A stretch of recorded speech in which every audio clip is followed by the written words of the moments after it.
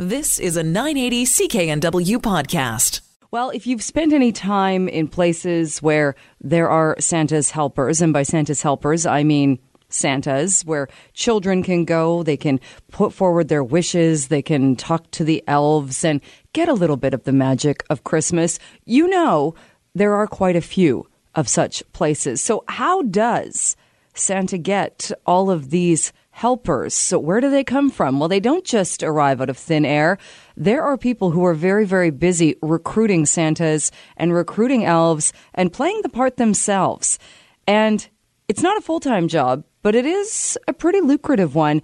It's also a very important one. Well, my next guests have been doing exactly this for about 3 decades. Joining me on the line is Gillian Campbell and Edward Thompson, a.k.a. Mrs. Claus and Mr. Claus. Thank you both so much for being with us.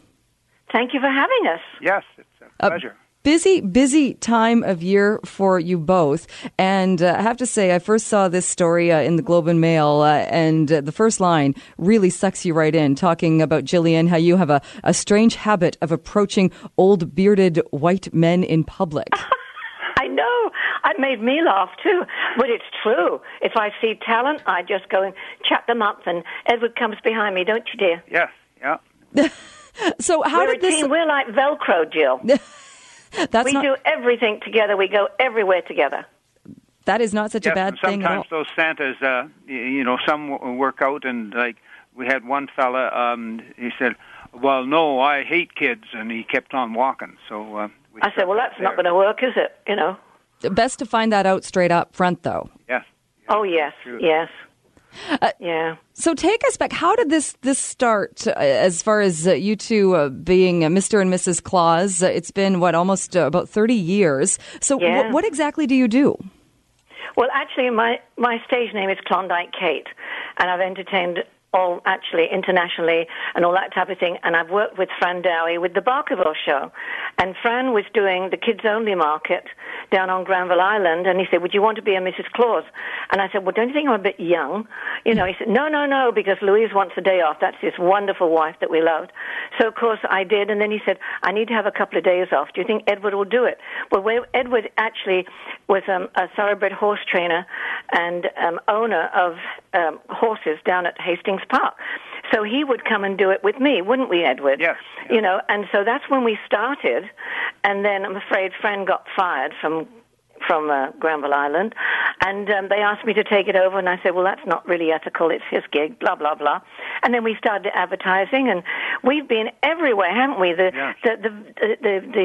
variety of gigs we do, and now then people start saying, can you do this? No, but we have somebody that can, and it grew and grew and grew, and now we have a lot of Santas with real beards, and they're fantastic, you know.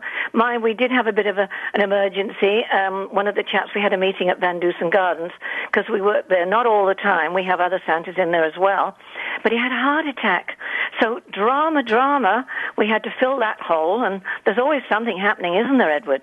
Yes, well, Gillian, over the winter, the show business kind of slowed up a bit. And then so she did really reinvent herself as Mrs. Claus, and then she just dragged me along as Santa. And but you're the star, dear. You're the star. Yeah, but Gillian carries the show, and I just sort of sit there and ho, and wave. I don't know. I think Mrs. Claus, she's kind of the glue or the backbone in that relationship. Oh, yes, yes. Oh, no, I couldn't do it without him. And the nice thing about it, although it was sad at the time, our granddaughters had to leave California because of the fires in Ventura, because they live in Santa Barbara. That's my youngest son, Jason. My oldest son, Richard, is also a Santa. He lives here with his lovely wife, Dana, and family. So they came early. So they've been elfing with us. They've had so many gigs, and they loved it, didn't they, Edward? Yes, yeah. It was fun. Having my family here. Geez, lovely. They added to the stage. Oh God, yes.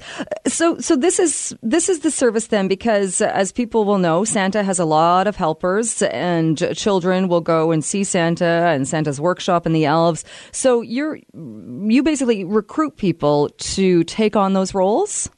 Yes, And to begin with, if it's a new Santa, and they say, because people come to me and say, I'd like to be a Santa, but really and truly, it's a rigmarole. They have to have a police background check. They have to be squeaky clean. There's no drinking coffee before you go out there, or if you've been having a few tiddlies, you've got to be absolutely spotless and everything, because children are not stupid, and they tune in, and, oh, mummy, he smells or whatever. That's never happened to our Santas, because we make sure that everybody is, top notch. We do. And like when they put their hand up and there's some skin there, I say buy tube socks and cut the end off. And so, in other words, and always make sure your hands are shown. Don't lift the kids if they don't want to come. Let them just stand by you.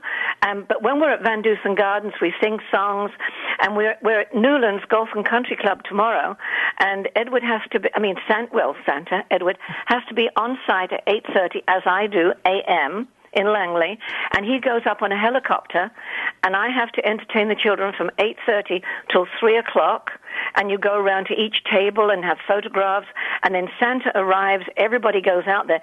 It's very magical. Then we finish there at 3. Sorry, Edward. And then we go like the clappers to Van Dusen Gardens, and we're there from 5 until 9. And we do little parades, we sing songs, we have little noise blowers, and we make it magical, Oh, it sounds absolutely magical. Edward, what's the biggest challenge of being a Santa? I'll just tell you about the helicopter.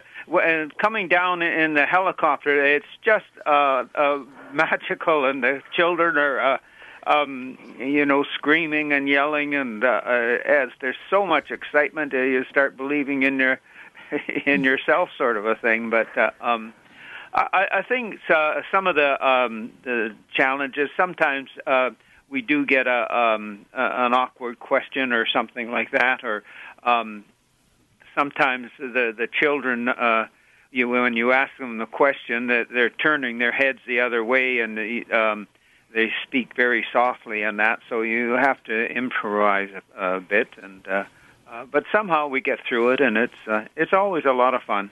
We have this big book, and I have a feathered pen. Ray Buchanan, that makes all our gowns and all my costumes and Santa's costume and all mine type of thing. He made me this feathered pen, and it has rhinestones on it. And in this big book, we put their names, how old they are, and what they'd like for Christmas. And then we've Santa's been saying, what do you like best about Christmas?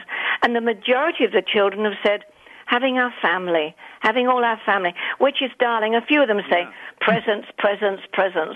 But mostly the children are just, I don't know, they're tuned in, aren't they, Santa? Yes. Oh, yes, yeah. What do you do, though, if a child asks for something like a pony or a new baby brother? You usually say, Santa will see what he can do, or Santa will try his best. We never... come right out and say, you'll get that, or you won't get that, sort of a thing. We never make promises. No. We said we'll try, and some little kiddies, I want this, I want that, not may I please. Sometimes they do. I said, I love polite children. And when we do these gigs, Santa, I hold the pages, and he recites the night before Christmas. And when it comes to the smoking bit, the pipe, I said, but Santa, you don't smoke anymore. He's never smoked, actually. But I said, girls and boys, never start smoking. It's so bad. Isn't that right, mummies and daddies? And the odd daddy will nod his head the other way. In other words, I smoke, whatever. But, we do have a laugh, don't we, Edward? And we tell them not to light the fire, because I have to clean Santa's suit.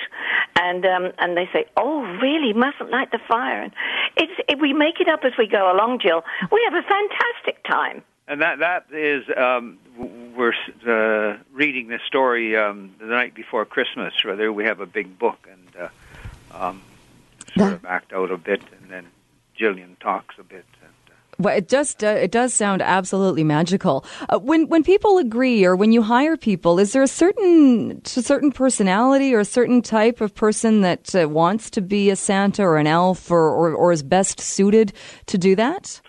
Well, sometimes we have to see them on the job, and I think, well, that's not going to last, But we normally loan them a suit if we have one to fit them. And we do that the first year. And after that, again, Ray Buchanan, and he works at Watts Costumes, and he's 87 years of age, a very dear friend. He's my unhusband, actually. He's just an angel, he is. And he will make costumes for people, you know. So we're very lucky that he can do that and will do that for them. And the elves, we love the elves. Some of them are real characters, you know. Oh. And we have Randy Golding, actually. He's from the Hastings racing track. And his wife, Vicky, she's fantastic. She knows how to, her body language and everything. They're all wonderful. Some are better than others, you know, but they have to feel it and get into it, you know. We're just lucky we get the right people. It sounds like it. Now, this is, and also, I mean, I'm sure you guys get so much out of this, and anybody who gets involved gets something so much in return, but you can also make some pretty good money doing this. Yes. But we don't ask any of the other Santas to do benefits. We do any benefits, you know. We were supposed to go to 2 senior homes, and then they rang up yesterday, and actually a few days ago, and they said, "I'm awfully sorry, Gillian, but there's a virus going around here. Fraser Health has closed us down. We can't have any visitors." Well, that's happened before, hasn't it, Edward? Yeah. You know. So we have today off, which that's why we got today off. Yeah. And then, and after that, we go on Christmas Eve. We're in Newlands. Then we go to Van Dusen, and then Christmas Day, we're out at a beautiful home in West Vancouver. These people have just moved in from Iran, and they've invited us last year. And it would take me too long to tell you that story. Lovely people, and they said there was only, I think, 4 babies and a 3-year-old and 7 adults, and we did our whole show, the parade. And Edward said, "I don't think they understand our language because they just come over. I mean, we don't know whether they speak English or not and all this type of thing." But we carried on. Well, we've got the gig again on Christmas Day, and then we go to Hotel Vancouver, which we've been doing for about 12 years, and we greet and meet all the guests coming into Hotel Vancouver for the dinner. Christmas Day dinner. And then Boxing Day, we have the big party at our house with our family and everything. And then to wind down, because I was just going to ask you, when do you guys get any time to yourselves? Well, today is lovely. Oh, Jill, it's so lovely to have a day off. Yeah. You know, it really is, isn't it? We've been going like the clappers. We really have. Crack of dawn and sometimes 3 a day. 3 a day. And how long will you keep doing this, do you think? Well, I just had my 80th birthday, but I feel 39, don't I, Edward? Yes, yeah. And Edward will be 80 in March. So next year, we haven't got time for parties this year. Next year, in the driveway, we'll have a big bash, won't we? And I'll even invite you, Jill. I will be there. Oh, good. Just before I let you go, what advice would you give then for somebody who's listening to this thinking, you know, I've always wanted to do something like that. That sounds wonderful. Where do you even begin? Well, they have to come in touch with us and come and chat. We've got actually a retired postman, and his name is Bruce. He is a panic.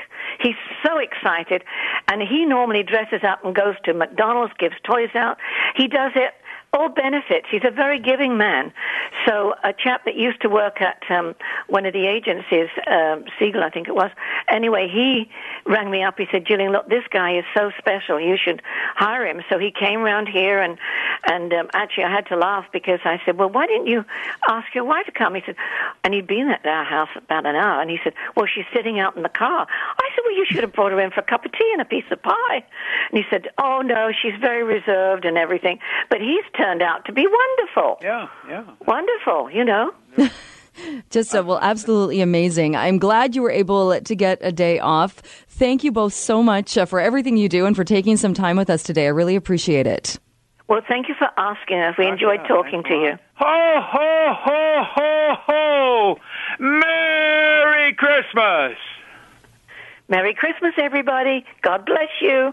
All right, that was Gillian Campbell and Edward Thompson, different last names. They are a married couple. And full disclosure, we recorded that conversation yesterday. So when they talk about having the day off, that was actually yesterday. They are back hard at work today as Santa and Mrs. Claus. They won't get a bit of a break until Boxing Day. We are going to take a short break now. Stick with us here on CKNW. You've been listening to a 980 CKNW podcast. Listen live at cknw.com, the Radio Player Canada app, TuneIn, Amazon Alexa, HD Radio at 101.1 FM HD2, and on the AM dial, 980 CKNW.